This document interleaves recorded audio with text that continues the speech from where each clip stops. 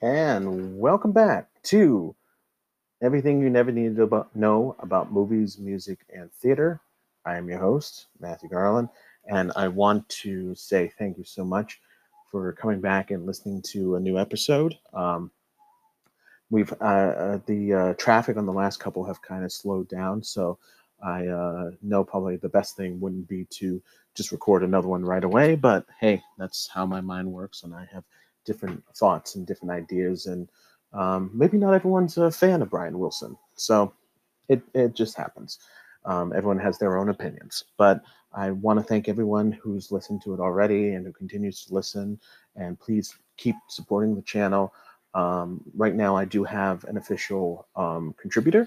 That would be my buddy Chris Rose, who is the host and the leader of Mass Mouse Fans, which I am also a contributor on. And it's very exciting to have him supporting me in that way. And you can too for just a buck, or $5 or $10 through Anchor. So please look for that on the Anchor website, where everything you never wanted to know about movies, music, and theater belongs. And just keep supporting the channel. I appreciate. I love doing this. I really do. I joke about it, but it really is cheaper than therapy. Um, and I just really I enjoy being able to um, bring this forward for people, and it's just a lot of fun. So, um, with all that being said, we're going to jump into an interesting topic today. So, in the last couple episodes, I made a very conscious decision to talk about subjects that I cared very much for. Um, in terms of my admiration, there was a little um, uh, uh, fear. There was a little bit of a criticism about it, but for the most part, I definitely, um, I really love those topics, and I really wanted to start with positivity. With that being said, now um, I want to talk about stuff that I'm not as positive about. And this may lose some fans of people who, um, like the podcast already. But I do think it's important to talk about things we don't particularly enjoy and like. And being in movies, music, and theater, there's a lot of stuff that I don't like. And I'm not just going to shit on it and just be like, oh, this is terrible, blah, blah, blah, blah. I really want to delve deep a little bit into this, um, what makes these bad, and what the fact that these, these projects, these productions, these whatever exist, and we have to deal with, I just want to talk about them, and I have things to say. I have things that back up my argument. Again, it's just my personal opinion. So if you disagree, hey, you can send me a message on Anchor. You can email me at matthew.garland@gmail.com, which I am checking now. Um, but I definitely want to hear from everyone if they agree, if they don't agree, and just what they want to do. Um, so with that being said, let's not waste any more time, and let's not delay this any further. Today, we're going to be talking about Shrek. I know. Such a bummer, man. We love Shrek. Shrek is so funny. Now, here's what I'm going to do. We're going to distill it down to the musical version of Shrek. All right. We're going to just talk about the musical version of Shrek. We're not. I will touch on the movie with Mike Myers and Cameron Diaz, Eddie Murphy, and John Lithgow. I'll talk about the children's book, which it actually is based upon, by William Stegg. Um, but this will primarily be about the musical. So settle in, people. this is what we're going to be talking about. So, Shrek is a children's book that was written in 1990 by William Steig. Um, the synopsis is basically that it's about a repugnant ogre who is forced to leave home and through unseen circumstances ends up saving a princess and um, uh, does in the book they do end up together, but everything that happens in the movie is a little bit different. Um, so the book was done. Spielberg, of course, Steven Spielberg, of course, actually acquired the rights in 1991 and was planning to produce a traditional animated film with it. Now, it's just some background on this because so for those who maybe don't realize this or don't know this, so I'm a screenwriter, I'm a playwright, and I do go out and look for things that I can possibly purchase the rights to. Spielberg buys everything. He really does. If he likes it, he will purchase it. There's a book called The Last Book in the Universe that in college I actually tried to get the rights, and it turned out Spielberg owned them. And it wasn't like it was uh, uh, um, it wasn't like it was a bidding war. It was like Spielberg owned them. That's it. So, um, so Spielberg owned it, and he then formed DreamWorks with Jeffrey Katzenberg. So Jeffrey Katzenberg put it into active development, and originally it was going to be a traditional animated film.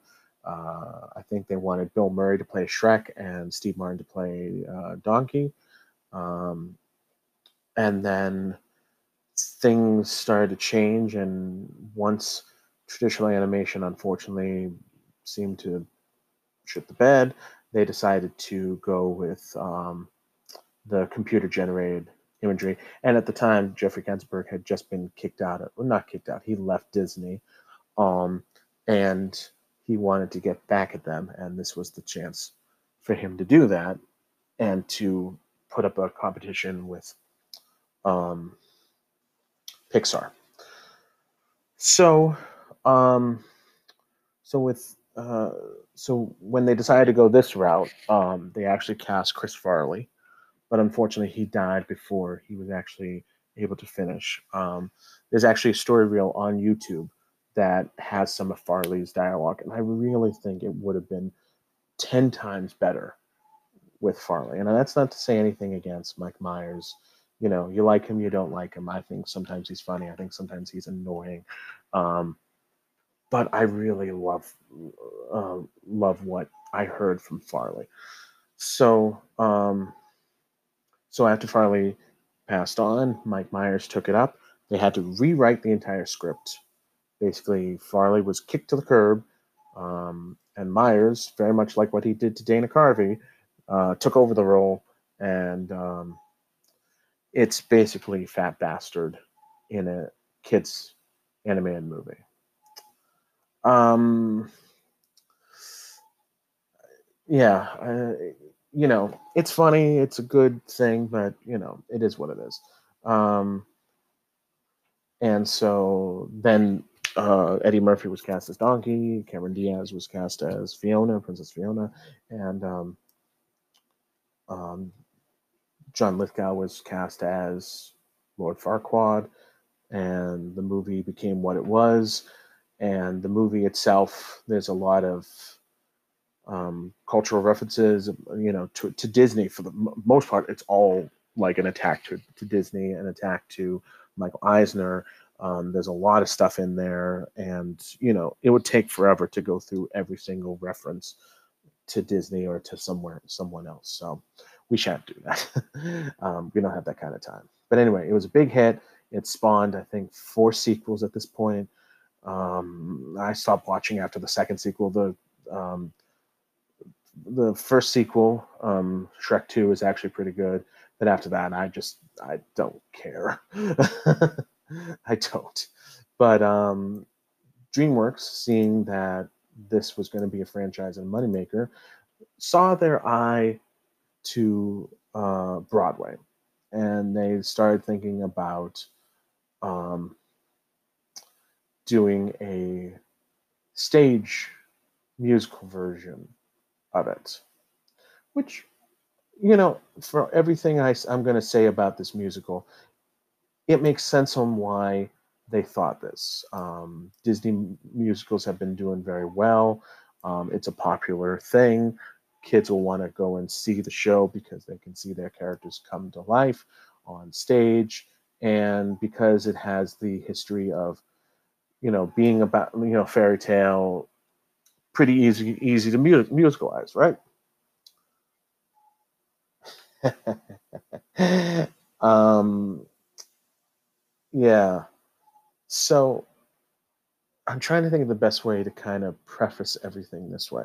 So I come from the school of Stephen Sondheim, um, and he has a philosophy that's called the why musical, which he got from Mary Rogers, who is Richard Rogers' daughter and Adam Gettle's mother.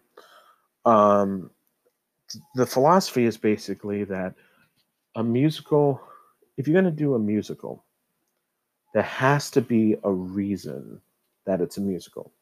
Now, what does that mean besides what it sounds like? What is the reason? What is it that this musical what is the point of why do the characters need to sing? What is it about the characters that need to sing? And what kind of world are we going to live in? And what kind of musical problems are we going to solve? Now, all this sounds very academic stuff that you can talk about later, but it's very important things that you have to discuss before even getting into a musical. Here's an example. Do You Hear a Waltz? Very respectful play, Time in the Cuckoo, about some, but Sondheim has said that that musical had no existence and no reason to be. There are musicals that can be designed to be musicals, but the idea of why something is a musical is that music is meant to be part of that it elevates the story, that it is one in the other, that you can't take that the music is as one with the story that you want to tell and the script that you want to tell. That and it's the difference between pop music and musicals in that, yeah, Send in the Clowns has been considered a big hit bit song, but he never changed the lyrics. So why it's so mysterious for people is because they're like, well, what is all this to? What does this mean? What is all this to take? But when you look at the context of the musical, it's about um, a woman who was in theater, was an actress, and all the context in there is there for you to basically understand. And that's what I mean. Like, take a show like Sweeney Todd. The beginning of that show begins with the Dies Irae, and then it goes right into the big loud horn, and then it goes into the and then you've set up a musical problem. That's what the musical is going to sound like. The lyrics are going to go like that. Attend the tale, Sweeney Todd, which is not something you would normally say. Usually you'd say, I'm going to tell you a story. This one was attend the tale of Sweeney Todd. We're going to talk like this. This is what it's going to sound like. This is what it's going to look like. This is the feeling and the mood. And I'm going to spend the whole night, the rest of the night, setting that up. It's very similar to when someone is writing a symphony or a theme, like even a movie. The composer starts with a theme. So, if you take like Indiana Jones, there's the main theme, or E.T. or something like that. That theme expands and expands and expands until at the very end it crescendos. And it sometimes can be an emotional crescendo, sometimes it can be an actual musical crescendo, but it crescendos somehow. And how you get there is part of the problem with musical. You have to have reasons for the people to sing. People singing in musicals, they don't, back at the beginning, and it's one of the episodes I will do a full history about Broadway and how musical comedy, as it originally was called, just became a musical. But initially, it began with vaudeville, but then it then went to these silly shows where you'd sing a popular song, and then people would come on and tell a joke, and that was the book. The book of the musical is very important. The style of the musical, the reason why something has to be a musical has to be discussed by the creators, sometimes by the producers, and it has to be decided before any note, any dialogue, any character, anything is written down.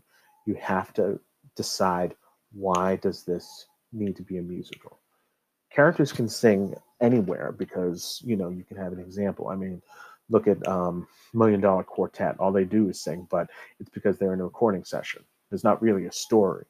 You're just watching people pretend to be four rock and roll idols and singing tunes. Jersey Boys, even though they're already written songs, there's methods to how they're doing it. Um, and so it seems more like a biopic, even though the movie version of Jersey Boys is terrible. Um, so you can easily say about Shrek, this needs to be a musical because it's a fairy tale. Okay, that's a great beginning of your argument. But here's the thing that's going to destroy it and keep destroying that point of view every time. Shrek doesn't sing. The character, Shrek, doesn't sing. An ogre spends their time trying to scare people away. You know, in a matter of singing, there's an emotion that's building up and carries you out.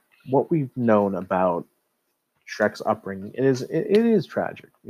His parents basically kick him out and say you have to find your way in the world and don't trust anyone and don't believe in anyone. And when you go from that, so at the very beginning of the show, you have this, melody going of,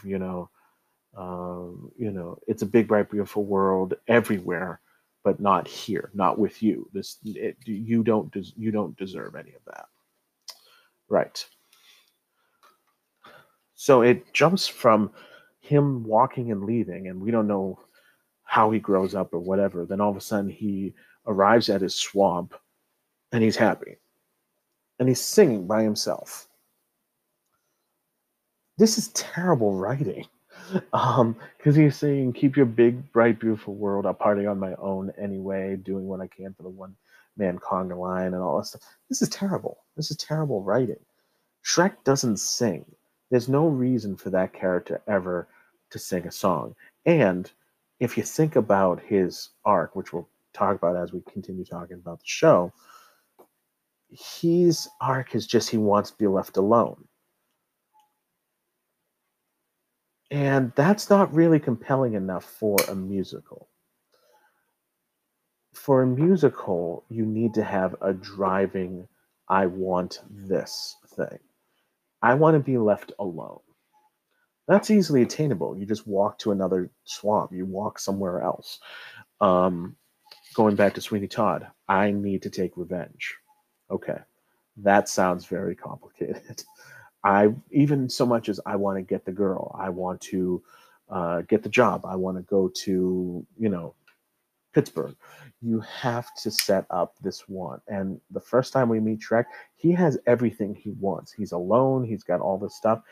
Shrek the musical, and is not really about Shrek if we're going by that standard. You're doing a prologue, but at the beginning of the prologue, he's happy where he is. And actually, if you think about it, he was happy with his family. He was sad for a little bit, and then he was happy again. For a musical, and why musicals and why they're musicals that people remember is because um, they are doing something in disguise. They are essentially giving the characters rise in dramatic tension. Whereas, so a character sing is in a situation. They're singing a song, and at the end of the song, they arrive at a different place emotionally, intellectually, or even physically than they began. Now, so I begin the song, let's say, "If I Loved You." I just met the girl of my dreams. So I'm thinking, if I loved you, if I loved you, things would be great. And at the end of the song, he says, "Well, I'm gonna love you. That's how that's gonna go." So that's the journey of that song. Or even if you want to take um, a newer musical, um, you take the song like "Wait for It."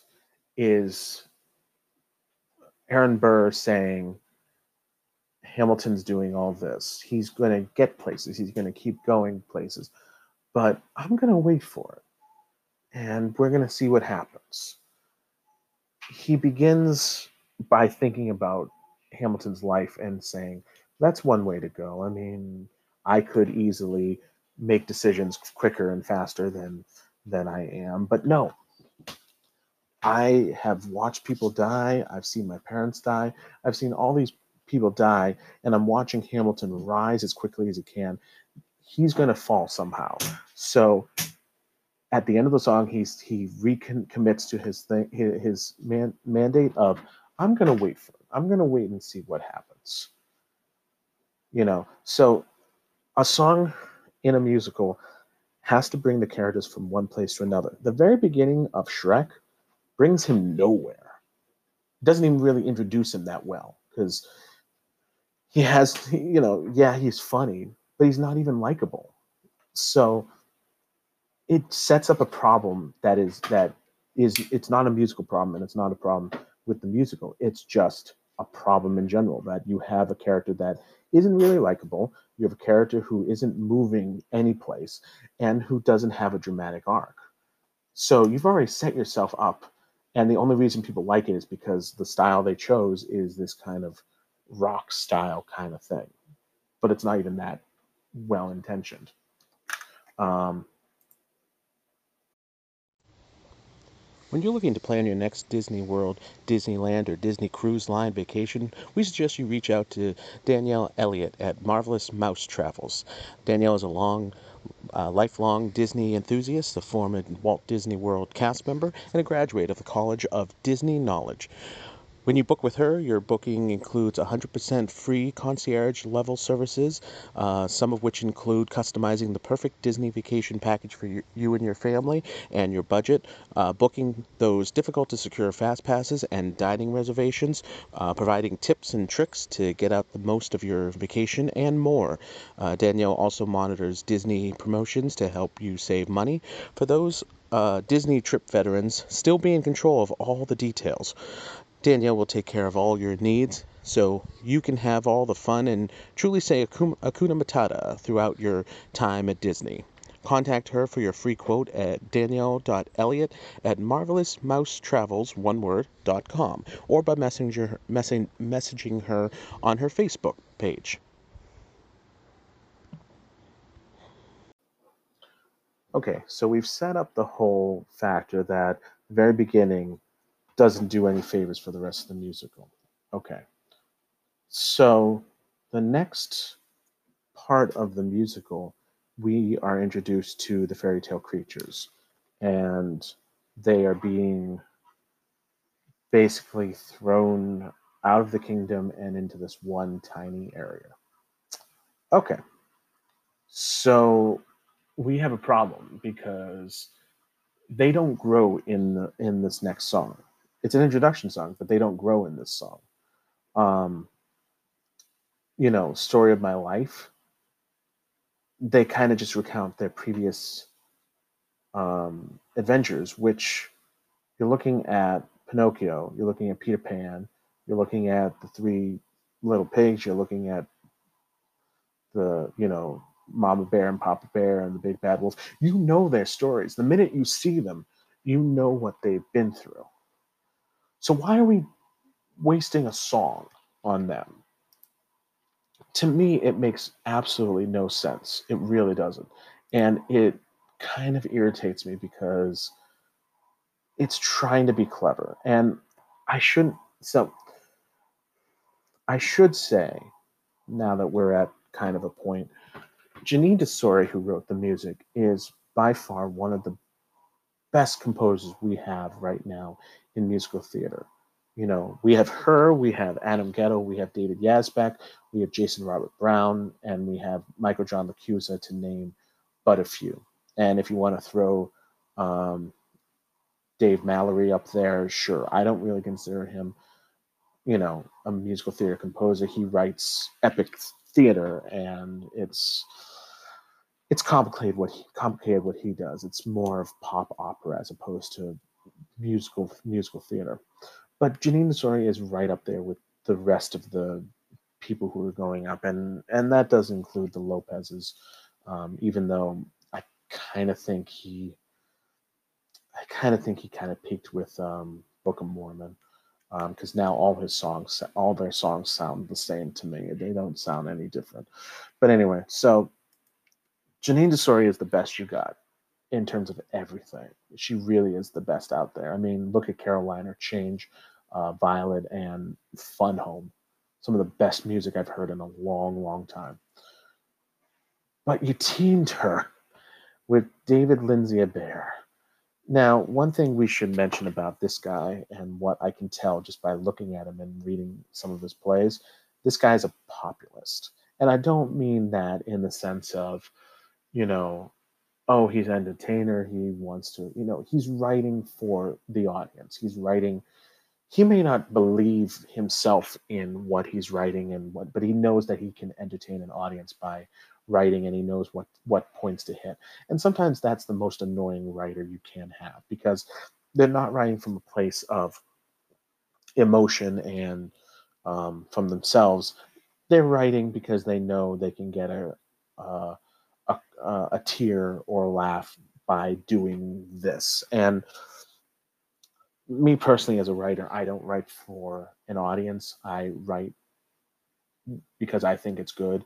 And then if an audience seems to like it, then yay to us. So, but he seems such like a populist, and he wants to be liked by everyone. So he's not the person to write Shrek, because in the middle of all this, Shrek is complaining and making these sarcastic remarks, but all the time you just feel that Shrek is he's a he's a conflicted character, but not in a great reason, because all the time he does. I mean, so let's jump ahead a little bit.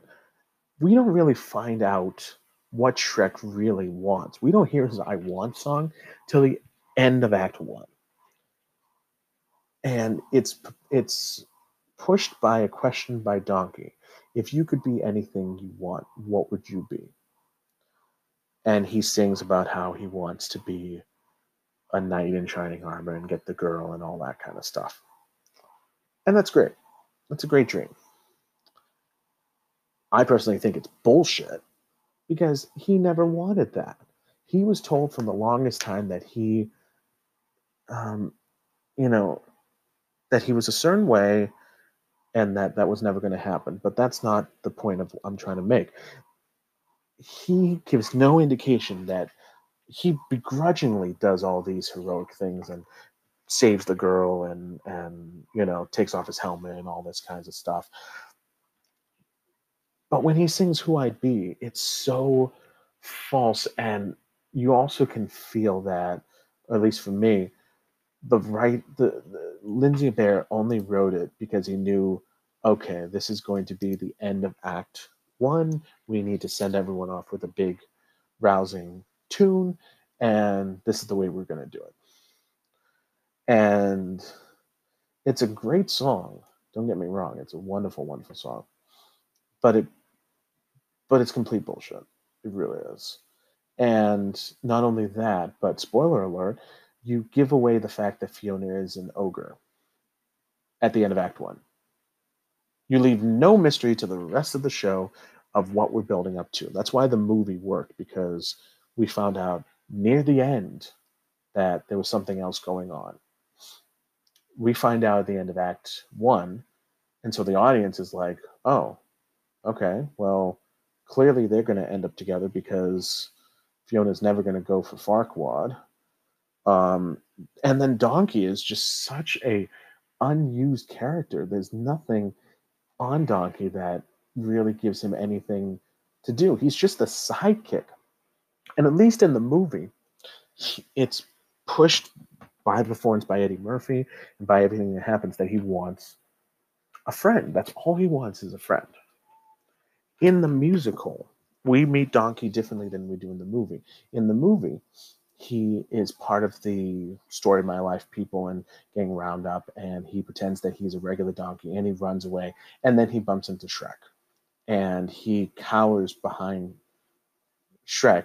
He knows he's going to be captured. There's no indication that he's using Shrek basically to get himself out. He knows that he's done for, and he's just really scared. In the musical version, and I don't know if this was Daniel Breaker's fault, but he's running away from the knights like he does in the movie, but instead of just being scared and seeing someone who can maybe you know help him as a friend, he looks to Shrek and has a look of, oh, I'm going to use this guy to help me. That's a terrible beginning to a friendship. And then he sings this song, "Don't Let Me Go." The song, again, it begin every song in a musical should propel the characters. It doesn't have to move the plot forward, but it has to move characters forward. It has to have you believe that the character is in one place at the beginning. They have to sing this song. They have to sing a song to express their emotions or to get something out or to state something that they want.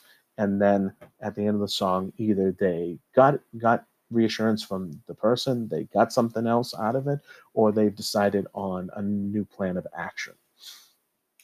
"Don't Let Me Go," he sings to Shrek.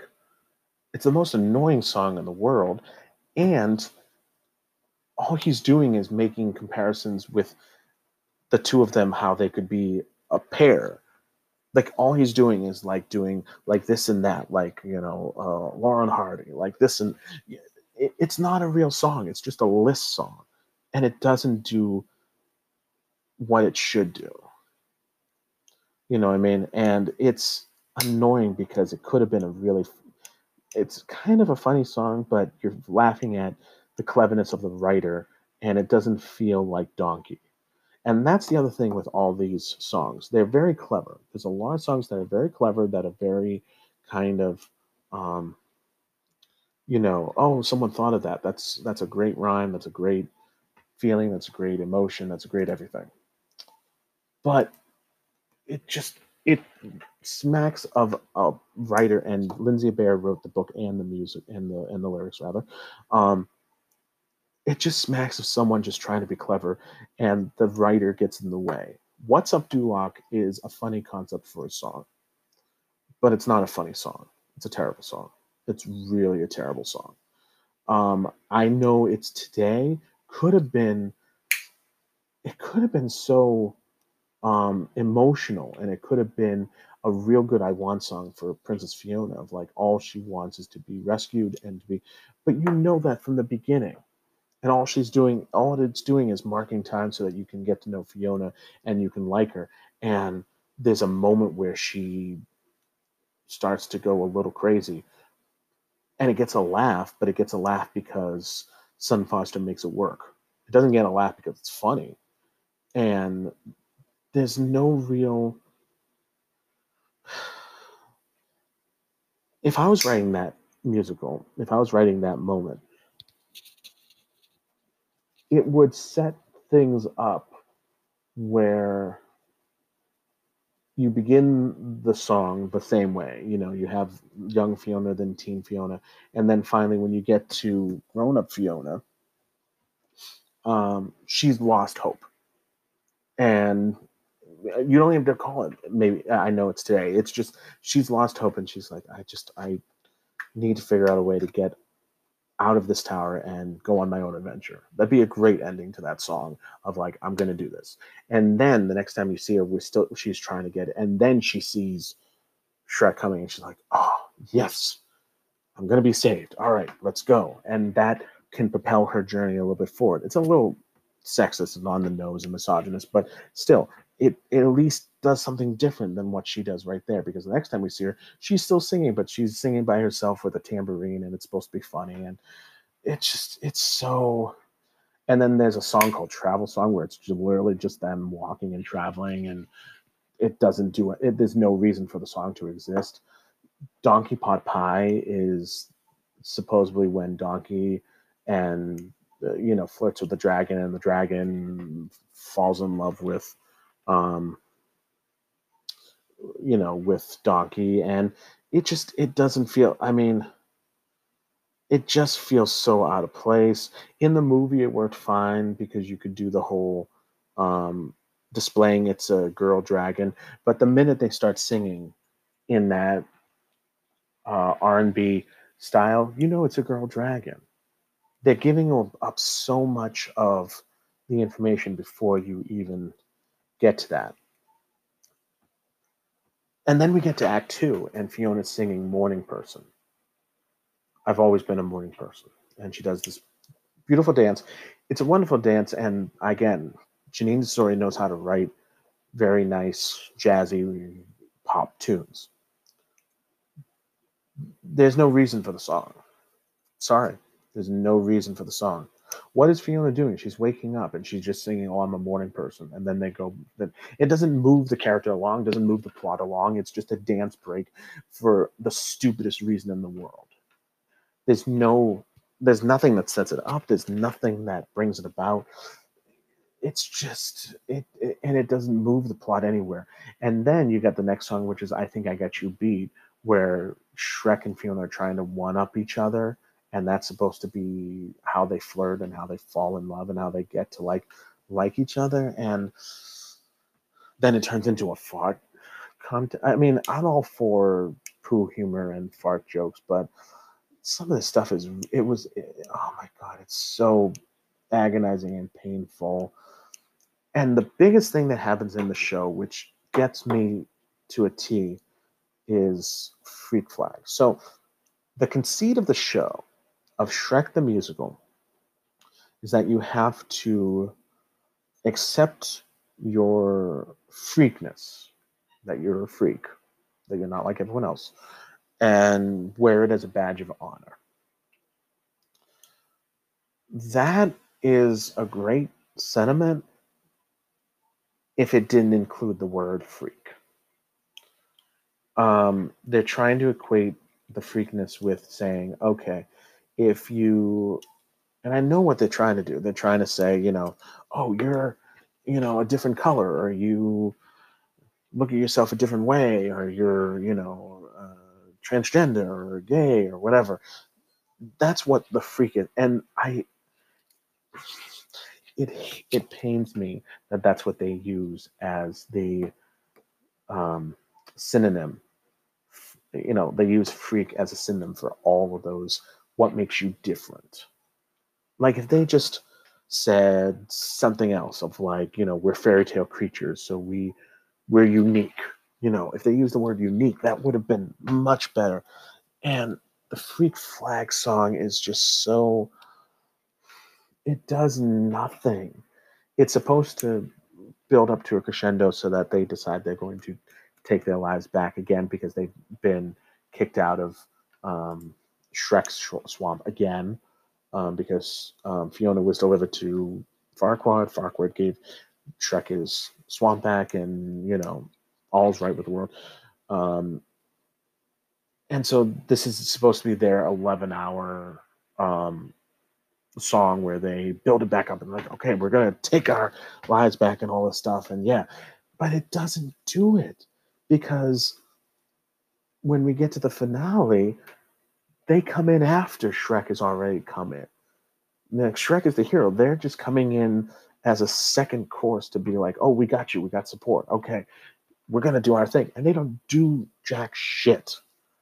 Shrek, Donkey, and the dragon do everything, and all they do is just like say a couple funny lines, and that's it.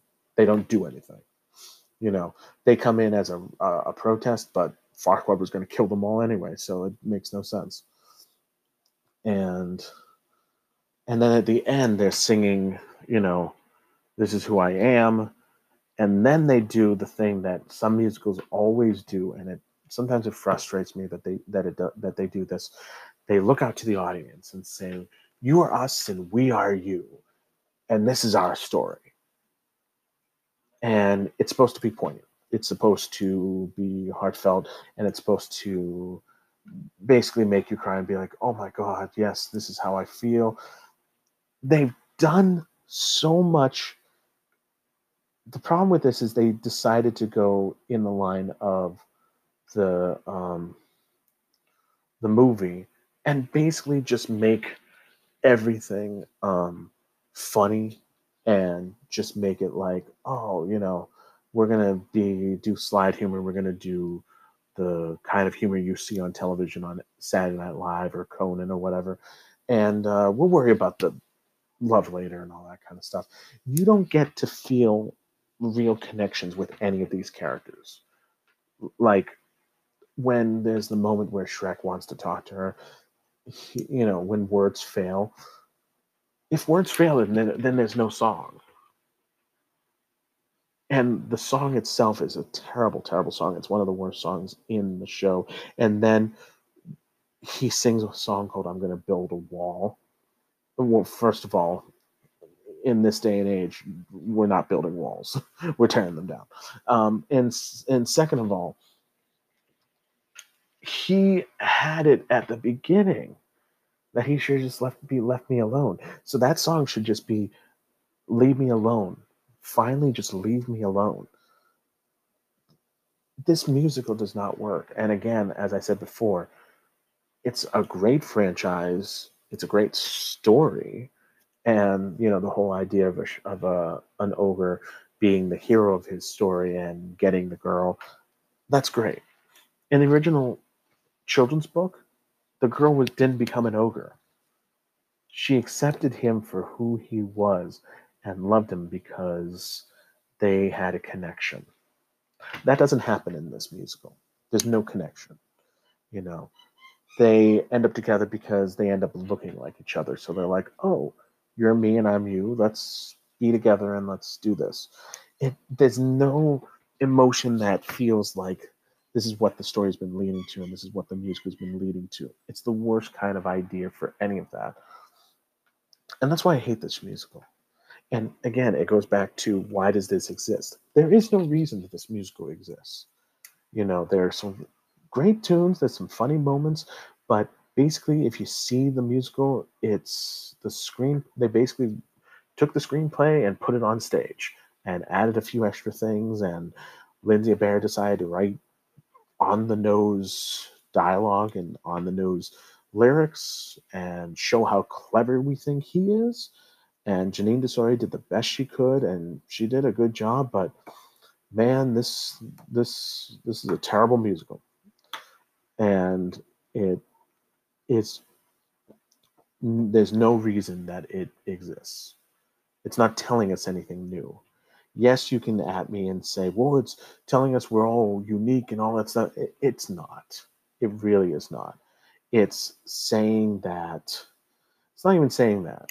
None of the songs push the characters together forward. None of it does what a musical should do. None of it allows you to emotionally connect with the characters. And I've watched it a good many times because, like I said, there's parts of it I do like. And, Janine Desori did her job. And the fact that it ends with "I'm a believer," like the movie does, you get your money's worth. But it's not a good musical. It's not at all something that is memorable. You forget half the songs when you leave the theater. It's not a great musical, and it's not going to stand the test of time, and it doesn't belong. It shouldn't exist, and it's one of those musicals that like I say all the time. Um, Writers need to think more about why they're writing, why this speaks to them, and why it should be written in the first place. I think halfway through, because Act Two suffers a great deal because they realize, oh, we have all this story we got to get to, and There's points where there's no songs whatsoever because they realize, oh, we can't stop and sing a song. We have to just keep going with the plot. Um, that's when you realize you're in trouble and you just have to just keep going. But it there's no reason for this musical to exist. There's no reason the characters should sing. um, it would have been better if it was just a play and, you know, make it, like I said before, just put the screenplay on stage and add a couple extra jokes here and there. And if you want to have a character sing or not, in the movie of Shrek, they don't sing. In fact, they make jokes all the time about not wanting to break into a song or anything like that. You know what I mean? And that's what they should have done here. Just make it into a play. And when someone's about to jump into a song, tell them no, no, shut up, you know. Um, but to me, like I said, and this came at a time where there were three other musicals that were nominated for Tonys at the time. Billy Elliot, which is a brilliant musical, which hopefully we'll talk about later. 9 to 5, which is an admirable musical. It kind of has the same problems that Shrek has. And then you got Next to Normal, which is a brilliant musical. And they found a way to make the theatrics and the music one in the same. You can't take Next to Normal, take out the songs, and let the book tell the story. You can't take the book out and let the songs tell the story. It's one and the same. And that's what I mean when a musical should exist. You can take the songs out of Shrek, and it's a perfectly great play because it's the screenplay. You can take the story out of the Shrek songs because some of them are good, some of them are not that great. Um, but they can exist independent of each other. That's not a great musical. That's not a musical at all. The musical language and the lyrical language has to be one and the same, and you have to feel like all the characters feel this way, and that the characters then sing something that is led through by dialogue, led through by the characters. You can't have a character sing and speak differently in a musical. It you can tell it shows up like a poor um what do I want to say? It's like a you notice it. It really is noticeable. And trust me, if you don't think it is, see a musical where you realize, oh, the musical is the songs are can be independent. They could have gone on an album and just been like songs inspired by Shrek, you know. It- so that's why I don't like this musical. That's why I don't like the show. And like I said, I could go on forever talking about this one, but I don't know if I have that kind of time. But that's kind of how I feel. And like I said, it tries to come up with this great message of we're all unique, we're all individuals, and we should embrace that. And I believe that we should embrace that. If you are who you are, then that's who you are, and don't ever let anyone um, tell you otherwise or make you feel um, like you're less of a person because you're a little bit different. You should be different. But when you use the word freak to make your point, it really bothers me. But anyway, that was Shrek the Musical. I hope you enjoyed this episode. Like I said, I will do some more ones where I do deep dives into things that don't work and shouldn't work and aren't that great, even though people think they are. Um, Again, I want to shout out Chris Rose, who his podcast Mass Mouse Fans, which I am a contributor on, is on all wherever you can find podcasts. Again, it's Mass Mouse Fans. Um, and he's a great friend, and he'll be on the show soon. I do want to let people know that I am planning on having guests. I have talked to a couple people, and including my wife, and there will be, like I said, I will have guests on the show eventually. It's just a matter of booking them and finding the time. But anyway, I thank you all so much for listening. Please spread the word. Please continue listening. I really appreciate every single one of you. If you have recommendations, or if you have movies, music, or theater productions that you want me to watch and comment on and do episodes on, please email me at matthew.garland@gmail.com. I will answer every message. But I just want to thank you so much for listening and supporting the show, and I hope you continue to do so. But thank you very much, and take care of yourselves.